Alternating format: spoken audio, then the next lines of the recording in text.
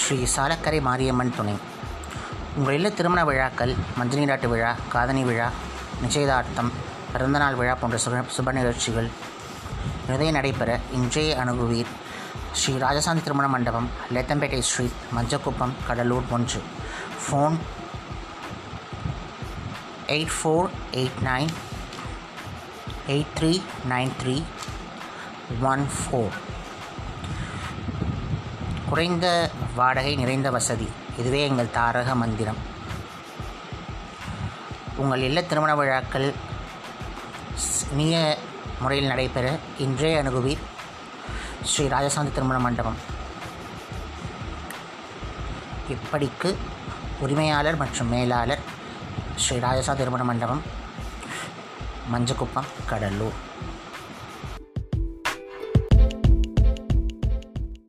நான் ஒரு விளையாட்டு பொம்மையா, நான் ஒரு விளையாட்டு பொம்மையா, நான் ஒரு விளையாட்டு பொம்மையா, ஜெகன் நாயகியே உமையே உந்தனுக்கு நான் ஒரு விளையாட்டு பொம்மையா, ஜெகன் நாயகியே உமையே உந்தனுக்கு நான் ஒரு விளையாட்டு பொம்மையா. நான் நிலத்தில் பல பிறவியெடுத்து, நான் நிலத்தில் பல பிறவியெடுத்து, நான் நிலத்தில் பல பிறவியெடுத்து திண்டாடியது போதாதா தேவி, நான் நிலத்தில் பல பிறவியெடுத்து திண்டாடியது போதாதா தேவி, நான் நிலத்தில் பல பிறவியெடுத்து திண்டாடியது போதாதா தேவி, அருளமுதை பருக அம்மா அம்மா வென்று அலறுவதை கேட்பதானந்தம்மா, அருளமுதை பருக அம்மா அம்மா வென்று அலறுவதை கேட்பதானந்தம்மா, அருளமுதை பருக அம்மா அம்மா வென்று அலறுவதை கேட்பதானந்தம்மா. ஒரு புகழ் இன்றி உன் திருவடி அடைந்தேனே, ஒரு புகழ் இன்றி உன் திருவடி அடைந்தேனே, ஒரு புகழ் இன்றி உன் திருவடி அடைந்தேனே, திருவருள் வாராதா தேவி, ஒரு புகழ் இன்றி உன் திருவடி அடைந்தேனே, திருவருள் வாராதா தேவி, நான் ஒரு விளையாட்டு பொம்மையா, ஜெகன் நாயகியே உமையே உந்தனுக்கு நான் ஒரு விளையாட்டு பொம்மையா, பொம்மையா, பொம்மையா.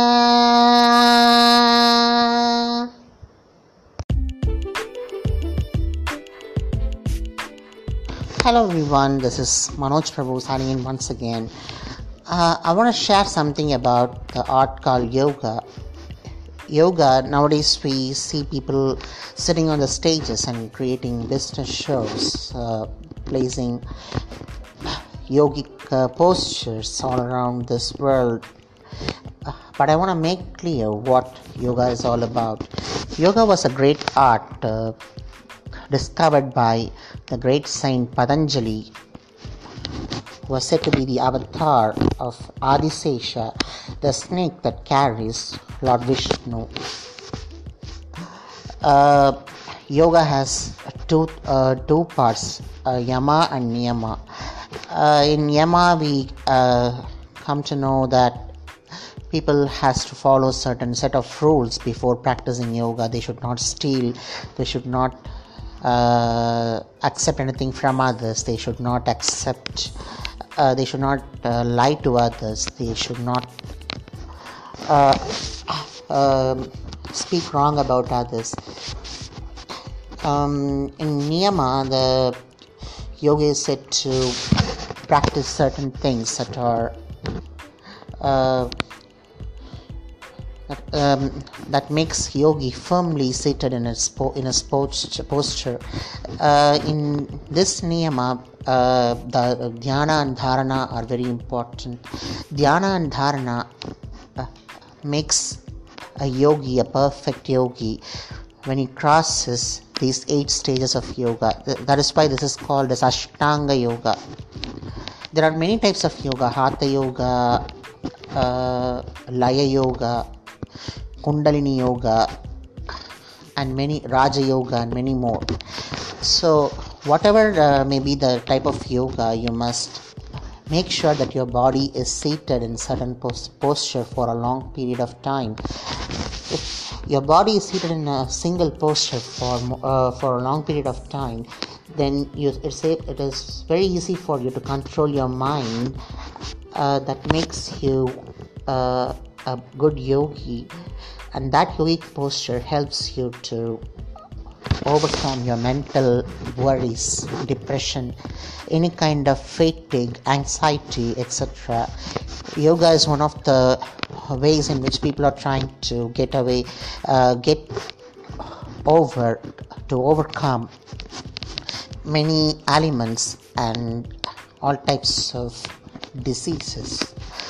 Yoga may help you to a certain extent. Yoga may help you to a very certain extent to overcome all these types of mental and physical disorders. In yama and niyama, if a person is capable of practicing these yama and niyama, he is able to overcome many of the elements that are not curable by the modern medicine. According to me, every yoga posture denotes one of an object that we find on this yet. For example, Vajrasana represents the Vajrayuda of Lord Indra, which is very powerful and which is taken from the backbone of a great saint. And Padmasana represents a lotus posture. It purifies the body and makes the body flexible and strong, makes the backbone strong. Many other postures like Dhanurasana, Salabhasana, Sarbhasana, everything helps your body to become flexible and be capable of curing certain diseases. Every asana represents an animal or a bird or any kind of object that is on this earth. You imagine yourself like that object, and that dharana will help you to overcome some of the elements that are related to that kind of posture. So yogic posture is in modern days has become a business show. People are trying to create money through this yogic posture. It's not wrong. You can create a lot of money through yoga classes, but the thing is that you should not create this highly effective yogic posture into a business show. People must be taught yoga or any kind of physical yogic exercises in person and free of cost. While practicing yoga, it is said that we are activating the nervous systems of our body. There are 3 important nervous systems that are running through our spinal cord: the Ida, Pingala, and Sukshmana. When these 3 nadis, these 3 nadis form, the Kundalini, the serpent, a twin-headed serpent that creates energy from the base of your spine to the top of your Sahasrara, the seventh chakra. All the chakras are activated while practicing an yogic posture. A great yogi is said to have achieved all this, said to achieve all the seven chakras in an order and with a rhythm. A yogi is said to have achieved, activated all these chakras and manage the energy centers of his body correctly through right yogic postures or by dhyana and dharana. All the types of yoga, the hatha yoga, raja yoga, any kind of yoga you take, that yoga helps you to achieve that kind of state in which all your chakras are balanced, all your energy centers are balanced and are working in synchronicity with the universe. And that is how a yogi becomes superior to other kind of beings and creates a lot of miracles around him. If a person is able to do at least 25 to 30 postures a day, he is said to have achieved a good yogic life.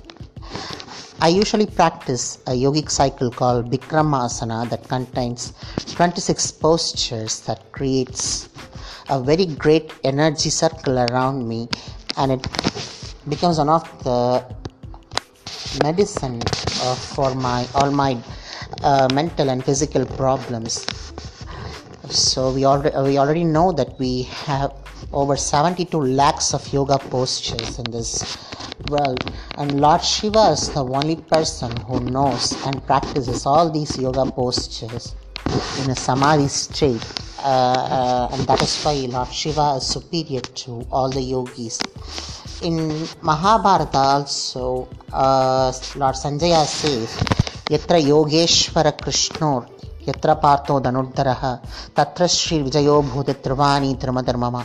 Wherever there is the Yogeshwara Krishna and Parthasarathi is there will be victory, he says. So yoga is a great art that everyone must try to understand, work through it, and try to achieve certain states that every yogi is trying to achieve. The final state of a yogi is to mingle himself to the universal forces that are above his head. Whatever that is above your head is called Akasha, and if you try to connect everything above your head through yogic postures, then it is okay that you are doing your level best.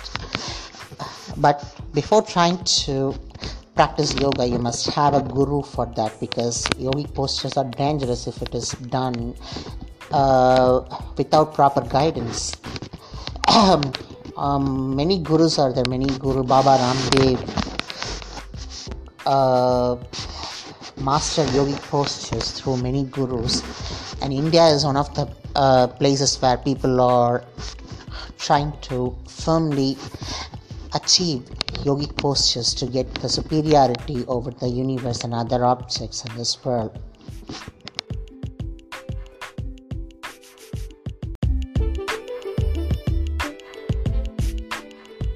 Hello everyone, this is Manoj Prabhu signing in once again. I'm ready to now go one step up in my career by giving guest lectures and seminars on various topics. People of universities, colleges, schools can approach me to give guest lectures on various topics such as banking, software, management, music, spirituality, and entrepreneurship. I'm ready to give quality seminars in these areas. This may become life-changing events if pupils listen to these seminars from me. The costs are negotiable according to the place and content where the seminars are delivered. Thank you.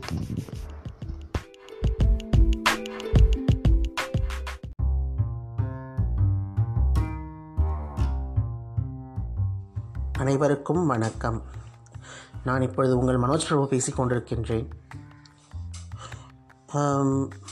உங்களுடைய வியாபாரம், தொழில் முதலியவற்றை உலகமெங்கும் கொண்டு செல்ல ஒரு அரிய வாய்ப்பு.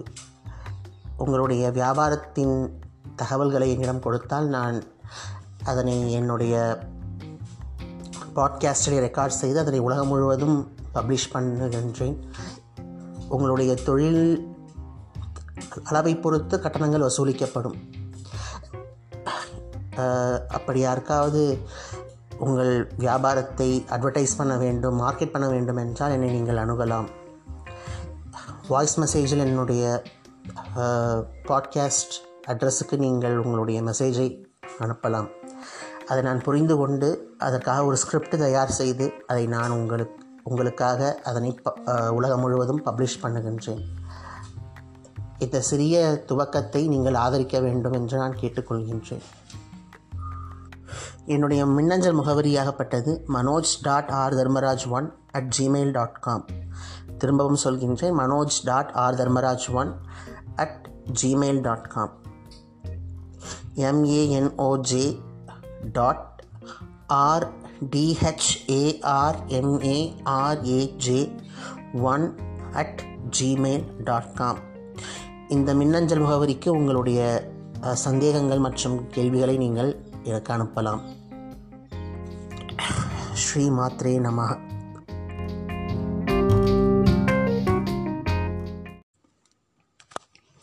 அனைவருக்கும் வணக்கம். நான் இப்பொழுது உங்கள் மனோஜ் பிரபு பேசிக் கொண்டிருக்கின்றேன். இந்த சமயமாகப்பட்டது ஒரு மிகப்பெரிய உயிர்கொல்லி நோய் உலகம் முழுவதும் பரவிக்கொண்டிருப்பதை நாம் அறிகின்றோம். இதை நாம் பேண்டமிக் என்று சொல்கின்றோம். பேண்டமிக் என்றால் அது ஒரு கண்டத்தை விட்டு கண்டம் தாண்டி பல கோடி மக்களை இது பாதித்திருக்கின்றது என்பதைத்தான் நாம் பேண்டமிக் என்று சொல்கின்றோம். அதுபோல் கொரோனா வைரஸ் COVID-19 என்பது பேண்டமிக் நோயாக மாறியிருக்கின்றது. இந்த நோய் கொரோனா வைரஸ் என்பது கால்நடைகளுக்கு ஏற்படக்கூடிய கோமாரி நோய் என்பதுதான் அது என்பதை நாம் புரிந்து கொள்கின்றோம். இந்த வைரஸ் புதிதாக வந்திருந்தாலும் இதற்கு முன்னாடி இருந்த கொரோனா வைரஸ்கள் மாடுகளையும் கால்நடைகளையும் தான் தாக்கியிருக்கின்றன. இதுவரை இவை மனிதர்களை தாக்கியதில்லை. இதுதான் முதல் முறையாக இது பெரும் பெரும் பெரும் எண்ணிக்கையிலான மனிதர்களை தாக்கியிருக்கின்றது. இது மிகவும் சோகத்திற்குரியது. இது மிகவும் வருத்தத்திற்குரியதாகத்தான் இருக்கின்றது. இந்த வைரஸ் நம்மிடையே தான் இருக்கின்றது. எப்பொழுதும் இந்த கொரோனா வைரஸ், இந்த ஃபேமிலி ஆஃப் கொரோனா வைரஸ் வந்து நம் கூடவே தான் இருக்கின்றது. எப்பொழுதெல்லாம் புழுக்கம் ஏற்படுகின்றதோ, எப்பொழுதெல்லாம் மக்கள் அதிக அளவில் ஒன்று கூடுகின்றார்களோ, எப்பொழுதெல்லாம் கால்நடைகள் ஒன்றாக சேர்ந்து மேய்க்கப்படுகின்றதோ அப்பொழுதெல்லாம் இந்த கொரோனா வைரஸ் உருப்பெற்று தாக்கத் தொடங்குகின்றது. பொதுவாக கால்நடைகளை இது தாக்கும் பொழுது கால்நடைகள் தங்களுக்கு தாங்களாகவே தற்காத்து கொள்கின்றன. பல மூலிகைகளை அது போயிட்டு சாப்பிடும் பொழுது இந்த கொரோனா வைரஸ் தானாகவே அழிந்து போய்விடுகின்றது. அதனால்தான் மாட்டு சாணத்தையும் மாட்டு கோமியத்தையும் நாம் வீடுகளில் தெளிக்கின்றோம், அதை பூஜைகளுக்கு உபயோகிக்கின்றோம். அதுபோல் இந்த கொரோனா வைரஸை நாம் வீட்டிலேயே கட்டுப்படுத்த முடியும். இது மிகப்பெரிய ஒரு பேண்டமிக்காக இருந்தாலும் தமிழர்களை பொறுத்தவரை இது மிகவும் பழமையான ஒரு நோய்தான். பொதுவாக பெரிய அரசியல்வாதிகள் மேடைகளிலே பேசும் பொழுது, அந்த மேடை அமைக்கும் பொழுதே ப்ளீச்சிங் பவுடர் போட்டு அந்த இடத்தை நன்றாக குளோரினேட் பண்ணி அந்த குளோரின் வாயுவை நன்றாக பரவ விடுவார்கள். அப்பொழுதே பல வைரஸ் போய்விடும். ஆனால் நாம் அப்படியெல்லாம் செய்ய தேவையில்லை. வீட்டில் இருக்கும் பொழுது கொஞ்சம் கஸ்தூரி மஞ்சள், மிளகு, பல லவங்கம் போன்றவற்றையெல்லாம் நாம் உபயோகிக்கும் பொழுது இந்த கொரோனா வைரஸிடமிருந்து நம்மை பாதுகாத்து கொள்ள முடியும். வீட்டிலே சாம்பிராணி போடுவது, தூபம் காட்டுவது போன்ற விஷயங்கள் எல்லாம் அடிக்கடி செய்து கொண்டிருந்தால் கொரோனா வைரஸ் கொஞ்சம் தனது சக்தியை இழக்கும். அதேபோல் சமையல் செய்யும் பொழுது அதிலே கஸ்தூரி மஞ்சள், மிளகு, சீரகம், பெருஞ்சீரகம், சிறுஞ்சீரகம் போன்றவற்றை சேர்த்துக்கொள்வது, நல்ல சுரமான காரமான உணவுகளை சாப்பிடுவது, மீன் உணவுகளை எடுத்துக்கொள்வது, கருவாடு உணவுகளை எடுத்துக்கொள்வது, ஆட்டுக்கறி எடுத்துக்கொள்வது, அதேபோல் பொட்டாசியம் கண்டென்ட் அதிகமாக இருக்கக்கூடிய உணவுகளை சாப்பிடுவது, பொட்டாசியம் அயோடைட், சோடியம் குளோரைட் போன்ற உப்புகளை நம் உணவிலே அதிகமாக சேர்த்துக்கொள்வது போன்ற விஷயங்களை நாம் செய்வதன் மூலம் நம்மால் இதை நம்மை தற்காத்து கொள்ள முடியும். பொதுவாக தமிழர்கள் தங்களது வீட்டின் முன்னே திருஷ்டி படிகாரம் கட்டுவார்கள். அந்த எலுமிச்சை பழம், பச்சை மிளகாய் போன்றவற்றை எல்லாம் சொருகி அதை கட்டி தொங்க விடுவார்கள். இவ்வாறெல்லாம் செய்யும் பொழுது அந்த கொரோனா வைரஸ் நம்மை அண்டாது. அது எப்படி சொல்வது என்று தெரியவில்லை. அது நமது பாரம்பரியத்திலே இருக்கின்றது. திருஷ்டி படிகாரமாகப்பட்டது எல்லா விதமான வைரஸ்களையும் அது உறிஞ்சி அது தன்னுள்ளே வைத்து கொள்ளும். அதுபோல் தமிழர்கள் பல விதங்களாக இந்த கொரோனா வைரஸ் பரவாமல் தற்காத்து கொண்டிருக்கிறார்கள். நன்றாக வீட்டை சுத்தம் செய்து நன்றாக மெழுகி சாணம் பூசுவது போன்ற விஷயங்கள் மூலம் அவர்கள் தங்களுடைய வீட்டை பாதுகாத்து கொண்டிருக்கிறார்கள். தங்களுடைய குடும்பத்திலே அந்த கொரோனா வைரஸ் அண்டாமல் அவர்கள் பாதுகாத்து கொண்டிருக்கின்றார்கள். இது பாரம்பரியமாகவே நாம் செய்கின்றோம். இது நடக்கும், நிச்சயமாக இது ஏற்கனவே நடந்திருக்கின்றது. இது மக்கள் பாதிக்கப்பட்டிருக்கிறார்கள். அவர்கள் தங்களை இவ்வாறு தற்காத்து கொண்டிருக்கிறார்கள். நாம் அதையெல்லாம் மறந்துவிட்டு இதை நாம் மிகப்பெரிய விஷயமாக இன்று நாம் அவதிப்பட்டு கொண்டிருக்கின்றோம். தமிழர்கள் இதற்கெல்லாம் ஏற்கனவே மருந்து கண்டுபிடித்து அவர்கள் இதையெல்லாம் சமாளித்திருக்கிறார்கள், இதை சந்தித்திருக்கிறார்கள், சமாளித்திருக்கிறார்கள் என்று தான் நான் சொல்லுகின்றேன்.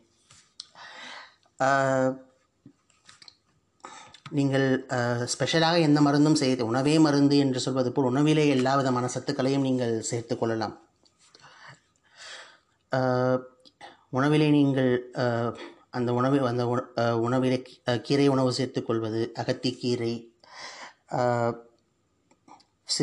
சிறுகீரை, அரைக்கீரை போன்ற விஷயங்களை எல்லாம் சேர்த்துக்கொள்வது, இதெல்லாம் சத்தாக இருக்கின்றதோ அதெல்லாம் சேர்த்துக்கொள்வது, இவையெல்லாம் கொரோனா வைரஸை செயலிழக்க செய்துவிடும். உங்களை தாக்கினாலும் அது உங்களை ஒன்றும் செய்யாது. அதைப்போல் பயப்பட தேவையில்லை.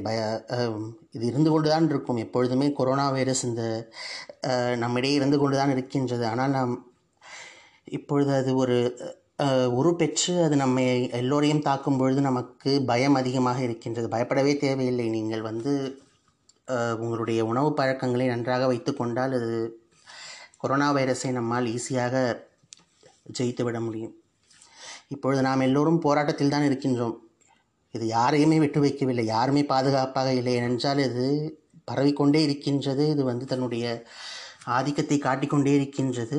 அதனால் மனிதர்களா இல்லை வைரஸா அப்படின்ற ஒரு கட்டத்துக்கு நம்மை கொண்டு விட்டுவிட்டது. ஒரு வைரஸ்க்கு கூட நாம் பயந்து கொண்டிருந்தோம் என்றால் நாம் மனிதர்கள் என்று சொல்வதிலே எந்த ஒரு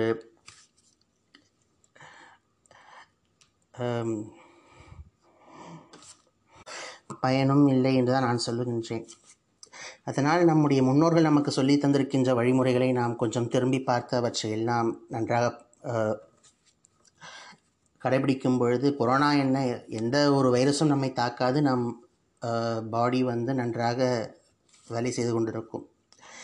பொதுவாக சத்து குறைபாடுள்ள மனிதர்களை தான் இந்த கொரோனா வைரஸ் அதிகமாக தாக்கி அவர்களை கொடுமைப்படுத்துகின்றது. சத்து குறைபாடு என்று சொல்லும் பொழுது உங்களுக்கு தெரியும், எந்த மனிதர்களுக்கெல்லாம் உடனே ஜுரம் பிடித்து கொள்கின்றதோ, எந்த மனிதர்களுக்கெல்லாம் உடனே சளி பிடிக்கிறதோ, எந்த மனிதர்களுக்கெல்லாம் ஆர்கன்ஸ் எல்லாம் வீக்காக இருக்கின்றதோ அவர்களைத்தான் இந்த கொரோனா வைரஸ் உடனே தாக்கி அவர்களை கொன்று போட்டு விடுகின்றது. அதனால் மக்கள் யாரும் பயப்பட தேவையில்லை. உணவு பழக்கத்திலே நாம் நன்றாக கொண்டு வந்தால் கொரோனா வைரஸை நம்மால் ஈஸியாக வென்றுவிட முடியும். இது ஒன்றும் பெரிய ஒரு நோய் கிடையாது. இதை வைத்து பல பேர் பல விதமாக பணம் சம்பாதிக்கலாம், மக்களை குழப்பலாம், ஏமாற்றலாம் என்றெல்லாம் யோசித்து கொண்டிருப்பார்கள். ஆனால் யாரும் பயப்பட தேவையில்லை. இது பழைய வியாதி தான். இது மிகவும் பழமையான வியாதி தான். இதை நம்மால் சுலபமாக ஜெயித்துவிட முடியும். இந்த தருணத்திலே நான் இதைத்தான் சொல்லிக்கொள்ள விரும்புகின்றேன்.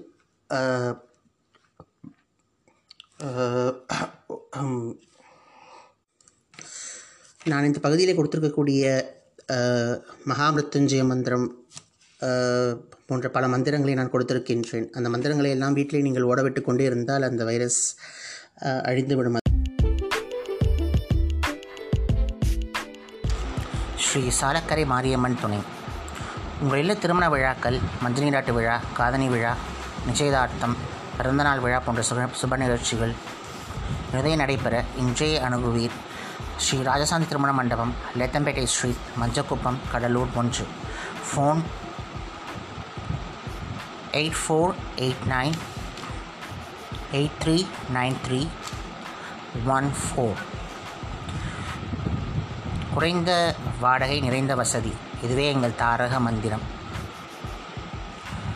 உங்கள் இல்ல திருமண விழாக்கள் இனிய முறையில் நடைபெற இன்றைய அணுகுவீர் ஸ்ரீ ராஜசாந்தி திருமண மண்டபம். இப்படிக்கு உரிமையாளர் மற்றும் மேலாளர், ஸ்ரீ ராஜசாந்தி திருமண மண்டபம், மஞ்சக்குப்பம், கடலூர்.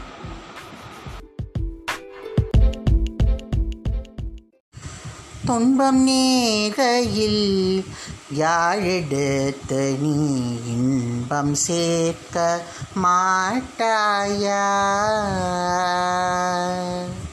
துன்பம் நேரையில் யாழெடுத்து நீ இன்பம் சேர்க்க மாட்டாயா? எமக்கின்பம் சேர்க்க மாட்டாயா? நல் அன்பிலா நெஞ்சில் தமிழை பாடி நீ, அன்பிலா நெஞ்சில் தமிழை பாடி நீ அல்லல் நீக்க மாட்டாயா? கண்ணே அல்லல் நீக்க மாட்டாயா? துன்பம் நேரையில் யாழெடுத்து நீ இன்பம் சேர்க்க மாட்டாயா? வன்பும் எளிமையும் சூழும் நாட்டிலே, வன்பும் எளிமையும் சூழும் நாட்டிலே வாழ்வில் உணர்வு சேர்க்க,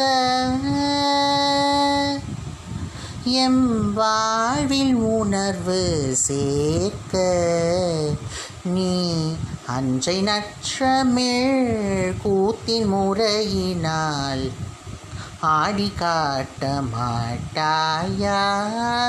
கண்ணே ஆடி காட்ட மாட்டாயா?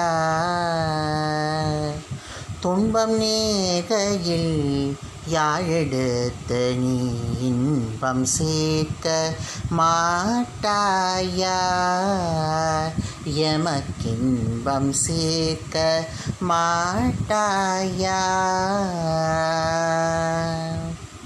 அறமிதென்றும் யாம் மரமிதென்றுமே அருகில்லாத போது, யாம் அருகில்லாத போது தமிழ் இறைவனாரின் திருக்குறளிலே ஒரு சொல்,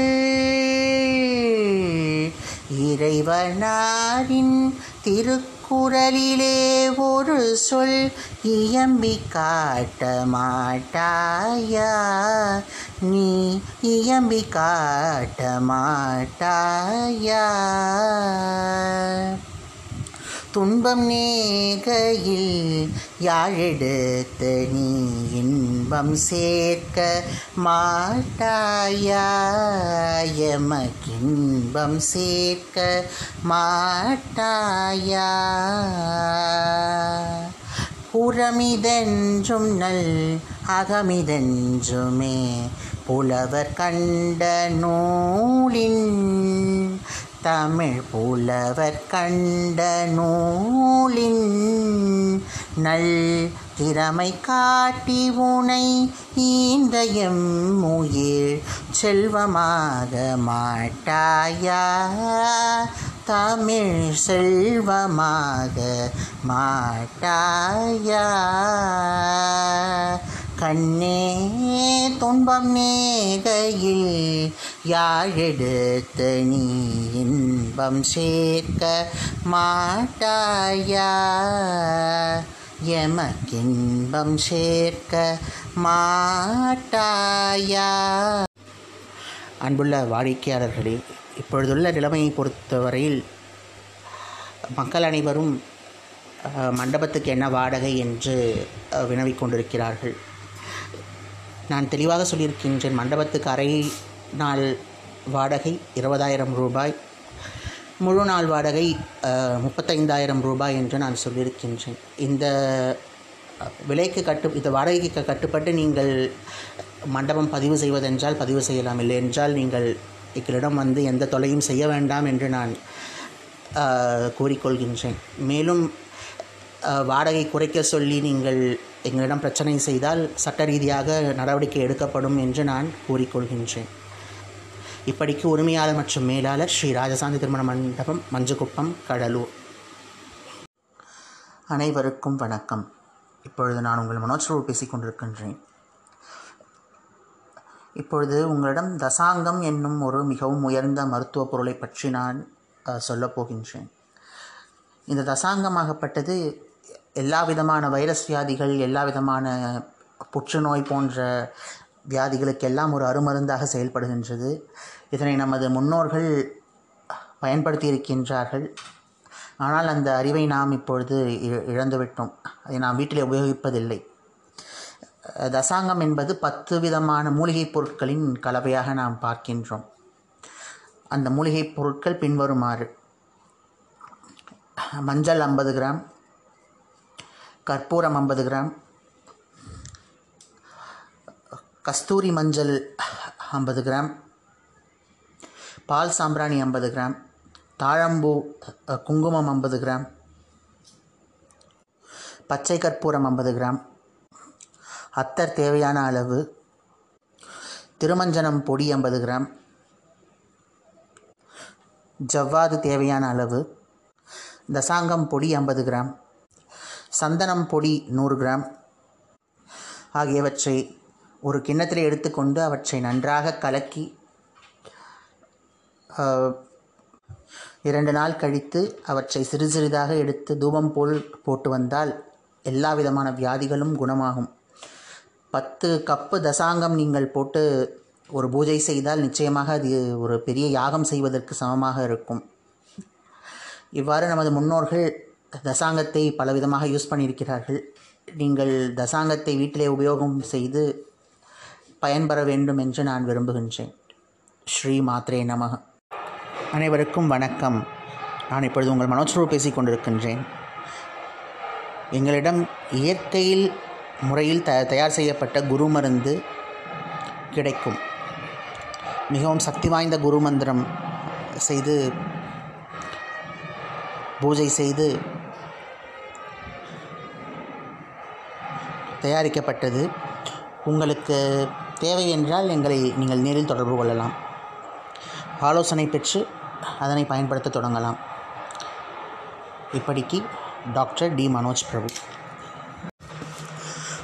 பண்டூரீதி கோலோவிய வையராமா, பண்டூரீதி கோலோவிய வையராமா, பண்டூரீதி கோலோவிய வையராமா, பண்டூரீதி கோலோவிய வையராமா, துந்தவீந்தி வாணி మొదలైన మాడ దులగోటి నేల గోలజేయు నిజ తుంత వింతివాణి మొదలైన మాడ దులగోటి నేల గోలజేయు నిజ పంటు రీతి కోలు వియవయ్య రామ పంటు రీతి కోలు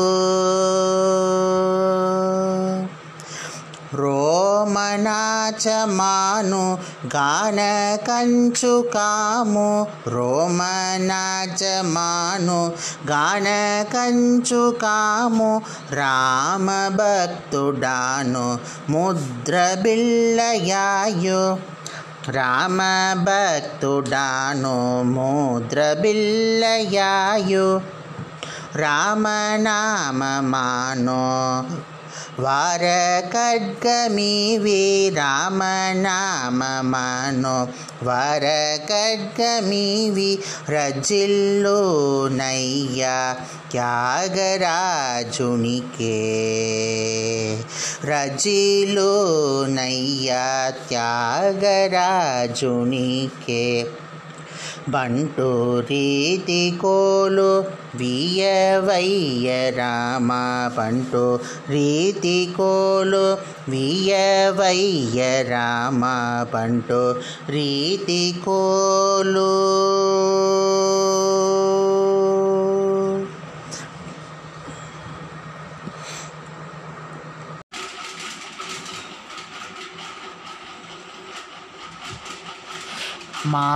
మానిని నీదామగని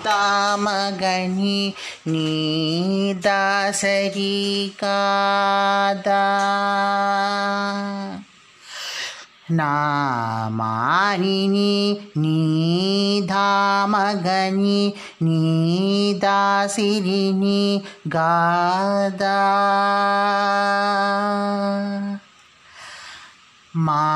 మానిని నీదామగని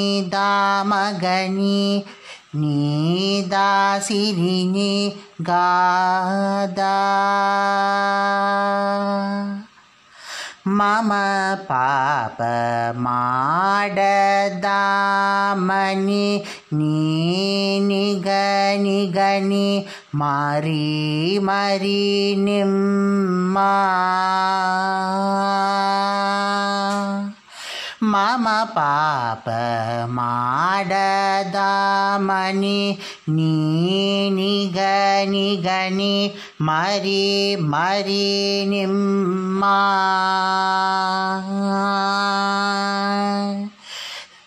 సరి గాని దరి మారి గదాదరి నిగని నీ మగని సామనిగమ గరిమాగని నీ పాదదరి నీ పరి మురళీ రావలిమ్మని సదా కోరితీనమ్మా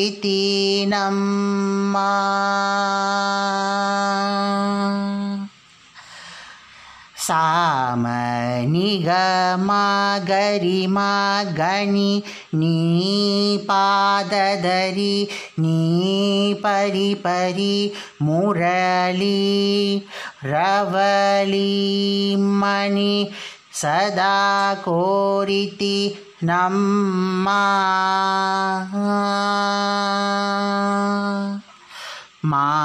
మానిని నీదామగని నీదాసరిని గాదా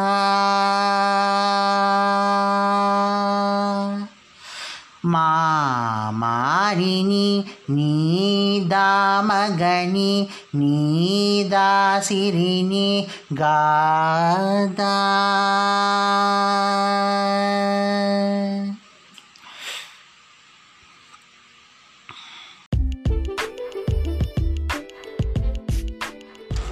ஸ்ரீ சாலக்கரை மாரியம்மன் துணை. உங்கள் இல்ல திருமண விழாக்கள், மஞ்சள் நீராட்டு விழா, காதணி விழா, நிச்சயதார்த்தம், பிறந்தநாள் விழா போன்ற சுப நிகழ்ச்சிகள் நிறைய நடைபெற இன்றைய அணுகுவீர் ஸ்ரீ ராஜசாந்தி திருமண மண்டபம், லேத்தம்பேட்டை ஸ்ட்ரீட், மஞ்சக்குப்பம், கடலூர் 1. ஃபோன் 8489839314. குறைந்த வாடகை, நிறைந்த வசதி, இதுவே எங்கள் தாரக மந்திரம். உங்கள் இல்ல திருமண விழாக்கள் இனிய முறையில் நடைபெற இன்றைய அணுகுவீர் ஸ்ரீ ராஜசாந்தி திருமண மண்டபம். இப்படிக்கு உரிமையாளர் மற்றும் மேலாளர் ஸ்ரீ ராஜசாந்தி திருமண மண்டபம், மஞ்சக்குப்பம், கடலூர்.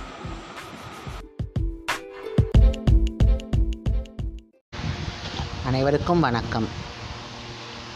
நான் பாட்காஸ்ட் ரெக்கார்ட் செய்யும் பொழுது பல அற்புதங்களை என்னால் பார்க்க முடிகின்றது. என்னை அறியாமலேயே சில வார்த்தைகள் வந்து விழும். அவையெல்லாம் பொருத்தமாக இருக்கும். என்னை அறியாமலேயே சில வார்த்தைகள், மந்திர வார்த்தைகள் வந்து அப்படியே அந்த இடத்திலே சாஸ்வதமாக வந்து விழும். அவையெல்லாம் தெய்வாதீனமாக நான் கருதுகின்றேன். தெய்வமே இறங்கி பாடுவதாக நான் நினைக்கின்றேன். நான் பாடுவதாக இதை நினைக்கவில்லை. என் மேலே வந்து காமாட்சி அம்மன் இறங்கி பாடுவதாக நான் நினைக்கின்றேன். அதனால் இயற்கையாக இந்த பாடல்கள் உங்களை கவர்கின்றது என்றால் அதுவே எனக்கு மிகப்பெரிய சந்தோஷத்தை தருகின்றது. இதை எடிட் செய்வது, இதை வந்து கத்தரிப்பது, அல்லது இதை வந்து வேறு ஏதாவது ஒரு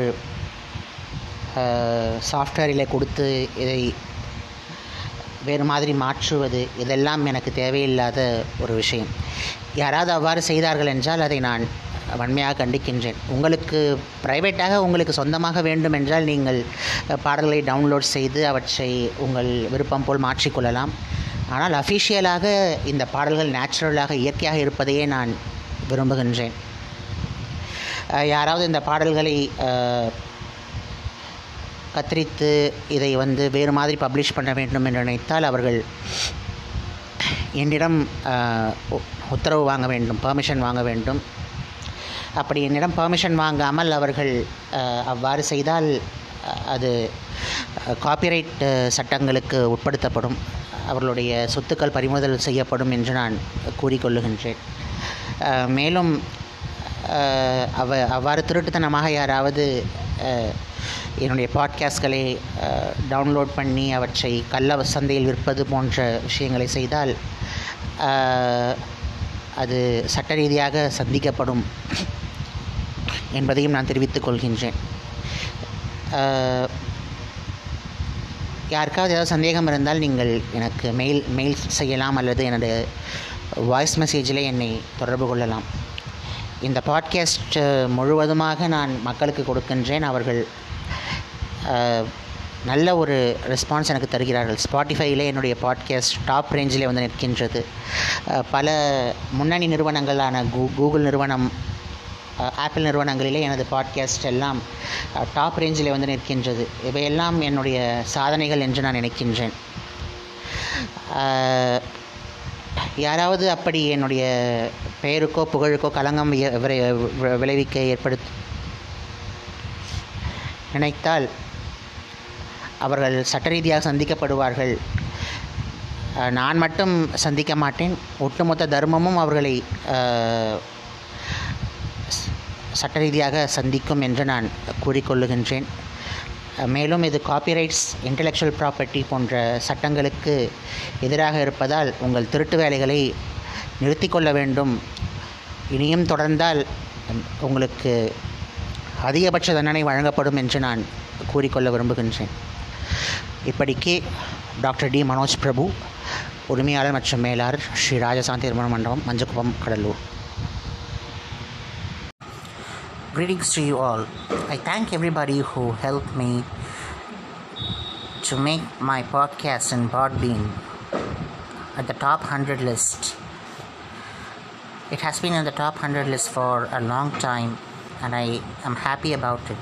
And I thank every subscriber, every supporter of my Podbean podcast. Go to www.podbean.com/ Manoj R. Dharmaraj 1, where you will find my podcast and Podbean, or search for my podcast and Podbean on Google search engine. I look forward to your continued support. Thank you. Hello everybody. I want to share some important notes to you all. There is some problem in the payments of Anchor into my account. So please transfer your valuable donations or money to the following account number with IFSC code.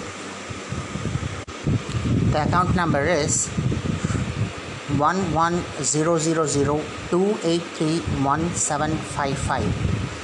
Once again, 110002831755, and the IFSC code is CNRB0001250.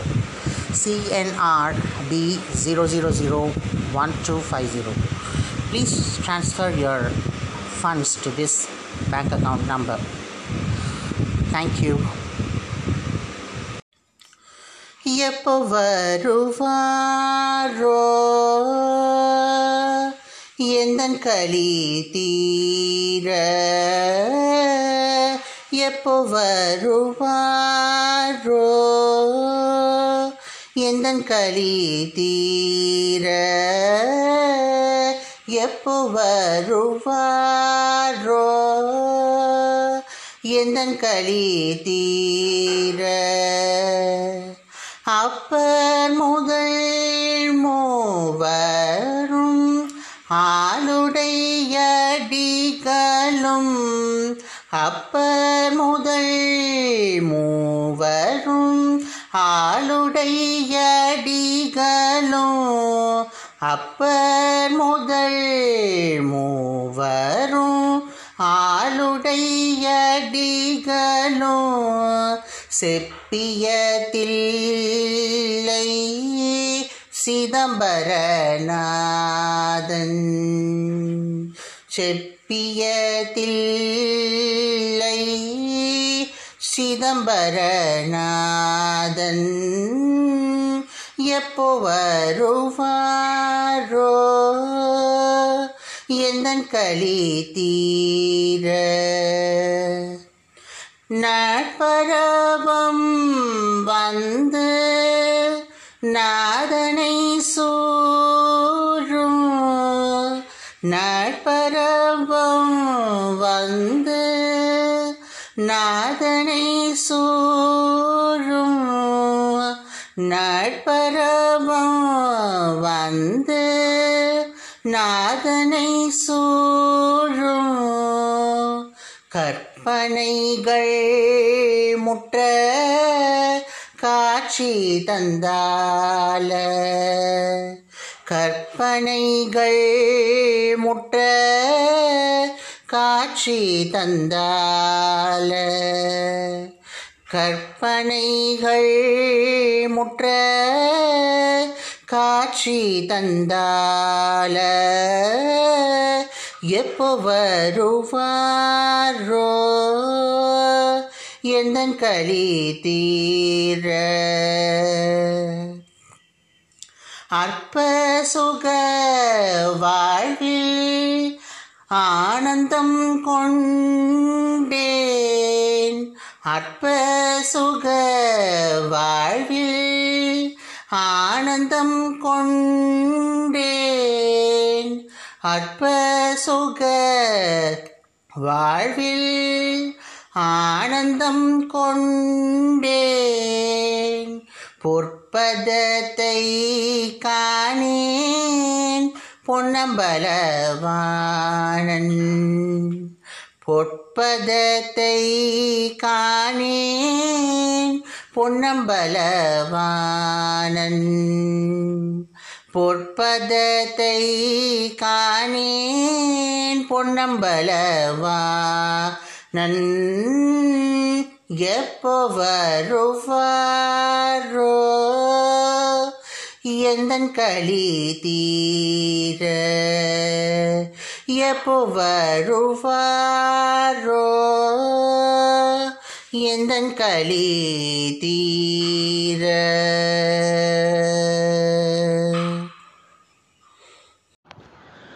Shri గణపతిని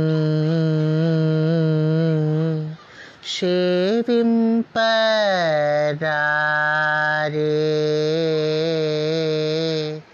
శృతమానవులారా. శ్రీ గణపతిని సేవింపరారే,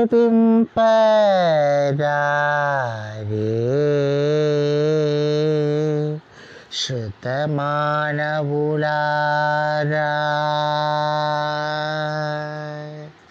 శ్రీ గణపతిని సేవింపరారే,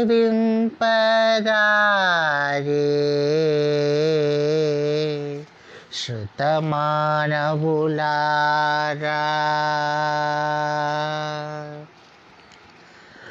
వాగతిపతి సుపూజల శేఖుని, వాగతిపతి సుపూజల శేఖుని, పాగనడింపుషును వెడలిన శ్రీ వాగతిపతి సుపూజల శేఖుని, పాగనడింపుషును వెడలిన శ్రీ గణపతిని సేవింపరా రే, శృతమానవులారా.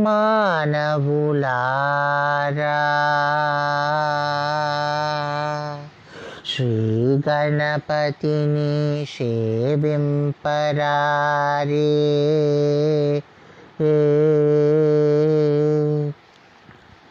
పనసనారికేళాది జంబూ ఫలములార కించి, పనసనారికేళాది జంబూ ఫలములార కించి, గణతరంబుగను మహిపై పదములు కల్లు కల్లనుంచి, గణతరంబుగను మహిపై పదములు కల్లు కల్లనుంచి,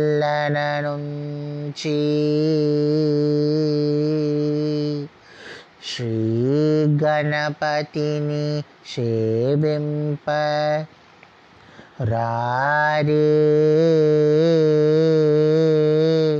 శృతమానవులారా.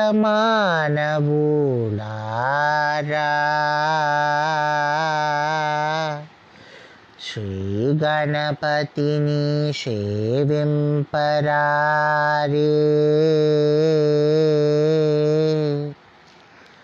అనయము హరిచరణ యుగములను హృదయాంబుజమున నుంచి, వినయమునను త్యాగరాజ వినుతుడు వివిత గదుల తిత్తలాంగుమణి వెడలిన శ్రీ అనయము హరి చరణ యుగములను హృదయాంబుజమున నుంచి, వినయమునను త్యాగరాజ వినుతుడు వివిత గదుల తిత్తలాంగుమణి వెడలిన శ్రీ గణపతిని సేవింపరారే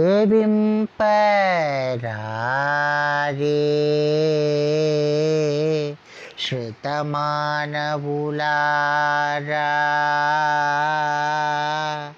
శ్రీ గణపతిని సేవింపరారే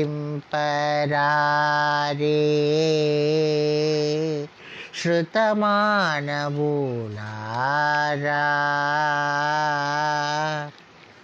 శ్రీ గణపతిని సేవింపరా రే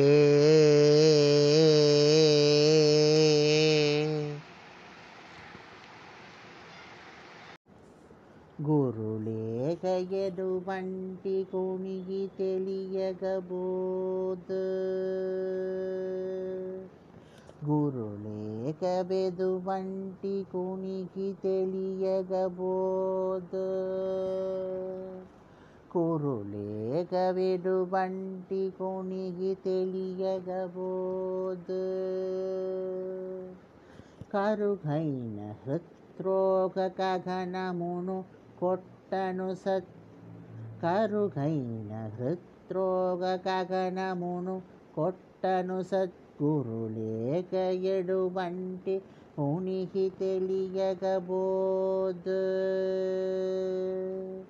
గురులేక ఎటువంటి కొనికి తెలియగబోదు తనువు సుధన తారదాయాది పాంధవులు జనించి సెదరు జాలిని కరుణతో మనసుండగ సేయుమందనుషు తత్వ బోధన చేసి కాపాడు త్యాగరాజాప్తుటకు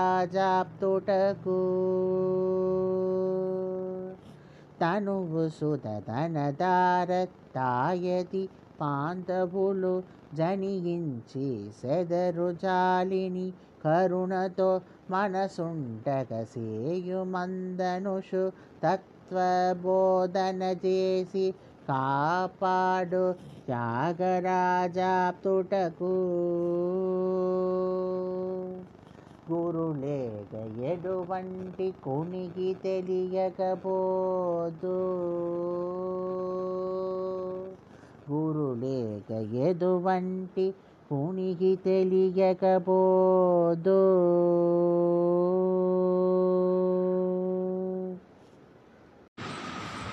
அனைவருக்கும் வணக்கம். நாம் இப்பொழுது பொறாமை என்னும் தலைப்பிலே சில விஷயங்களை பார்க்கலாம். கடவுள் நம்மை படைக்கும் பொழுதே நமக்கு என்ன வேண்டும், என்ன தேவைப்படுகின்றது, என்ன சொத்துக்கள் நமக்கு தேவைப்படுகின்றது, நாம் எந்த குலத்திலே பிறக்க வேண்டும், எவ்வாறு வாழ வேண்டும் என்பதையெல்லாம் நிர்ணயித்து தான் படைக்கிறான். நமக்கு எல்லா விதமான வசதிகளையும் இந்த பூமியிலே செய்து கொடுத்து விட்டு தான் கடவுள் நம்மை படைக்கிறான். இந்த உலகத்தில் இந்த வித்து வளர வேண்டும் என்று படைக்கிறான்.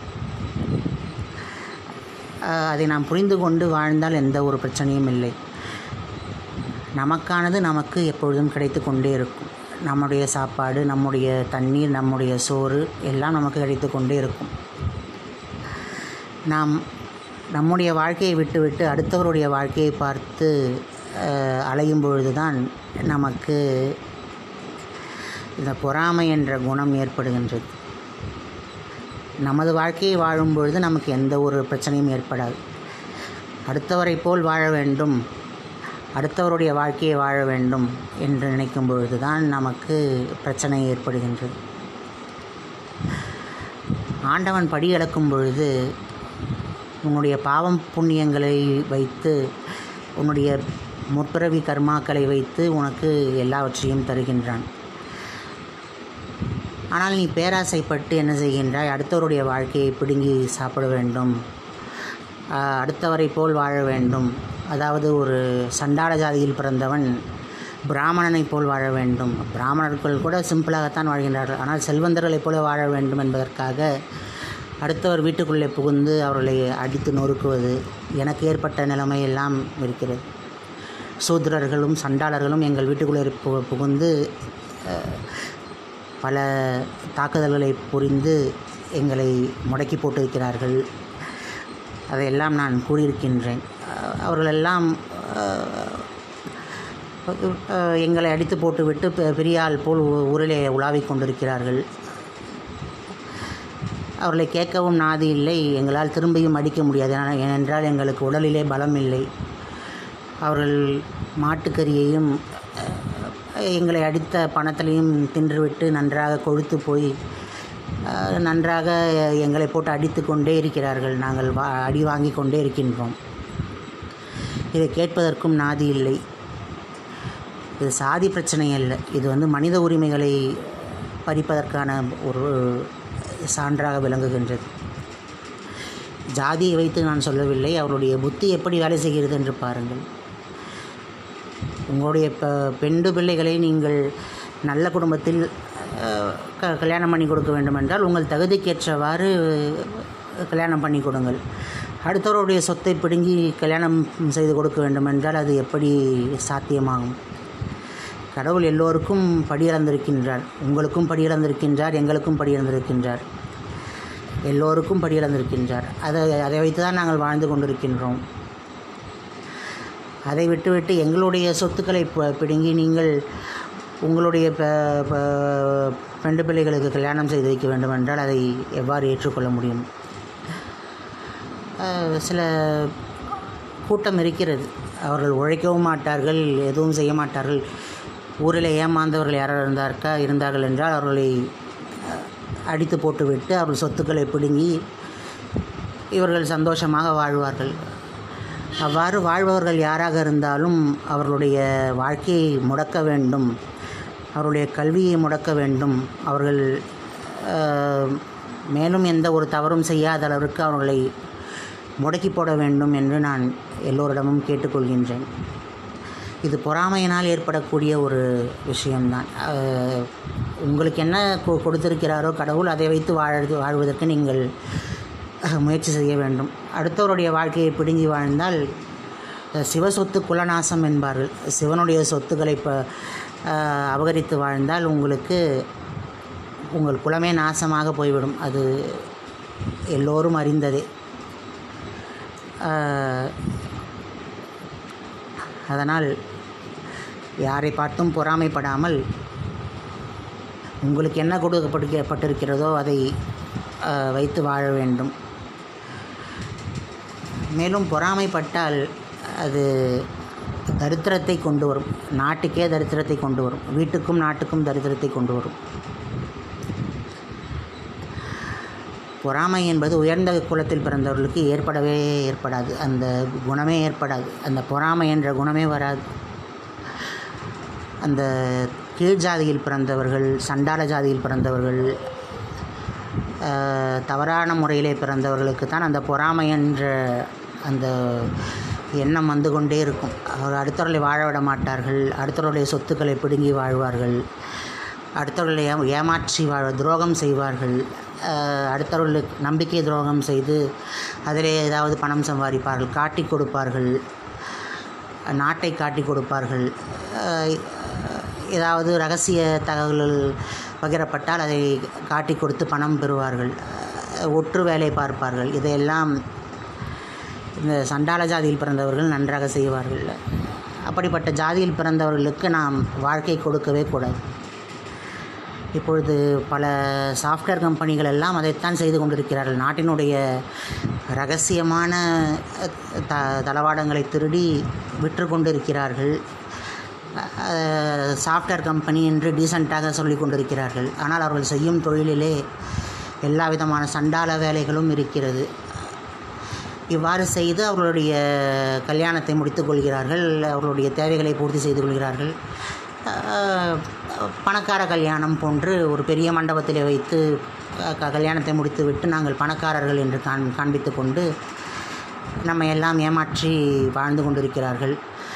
அப்படிப்பட்ட வாழ்க்கையை எல்லாம் நாம் அழித்து விட வேண்டும் என்று நான் எல்லா தரப்பு மக்களிடமும் கேட்டுக்கொள்கின்றேன். அவர்களை வாழவிடக்கூடாது என்று நான் கேட்டுக்கொள்கின்றேன். இப்படிப்பட்ட ஆட்கள் வாழ்வதால் நாடும் வீடும் அழிந்து போய்விடுகின்றது என்பதை நான் கண்கூடாகவே பார்த்திருக்கின்றேன். எங்கள் வீட்டுக்குள்ளே புகுந்து எங்களுடைய சொத்துக்களை அடித்து பிடுங்கி அவர்கள் தங்களுடைய பிள்ளைகளுக்கு கல்யாணம் செய்து வைக்கிறார்கள். இதையெல்லாம் நாங்கள் எவ்வளவு காலத்துக்கு பொறுத்து கொண்டிருக்க முடியும்? சண்டாள பாவிகளை நாம் என்ன செய்ய முடியும்?